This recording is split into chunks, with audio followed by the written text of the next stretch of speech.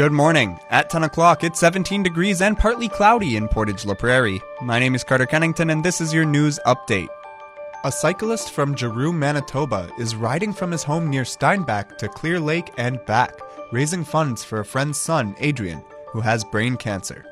Kyle Watchko rode through Portage on Monday and came back through on Thursday during his journey home. He says he heard about the Great Cycle Challenge, which raises money for childhood cancer, so he jumped on board. You know what? So far, it's been just exhilarating along the way. There were a few towns where I seen a few people and I got a few donations as I rode through. Just seeing the tally go up every day, posting on the local blogs of the towns, and then getting a few donations that way, and that just keeps pushing you through. Watchko explains he originally set out to raise $500 and is now almost at $5,000, noting the family is ecstatic. He adds no child should have to go through this, and it's tough for the families too. Watchko notes you don't have to have something happen to you or your family to get behind a cause. See the news story at Portage Online with social media links for donations. The topic of mental health continues to make headlines, whether it's people struggling because of the COVID-19 pandemic or professional athletes feeling the pressure to succeed. Dr. James Bolton with the Crisis Response Center at the Health Sciences Center in Winnipeg says in 2020 alone, they treated more than 20,000 mental health patients in crisis. I would say that COVID has had a huge impact on mental health.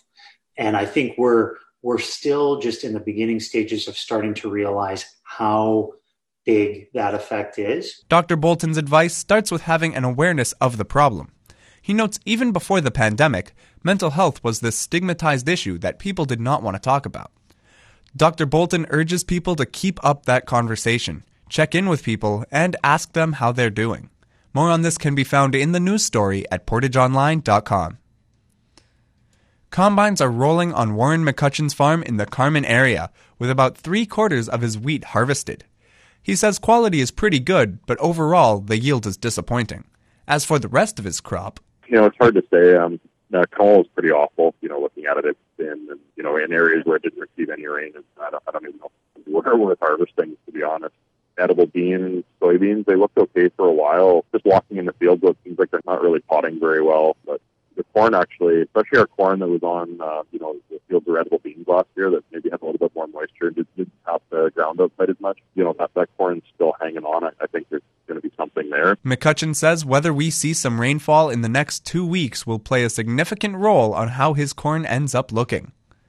Get the news as it happens. Download the Portage Live app to your smartphone today.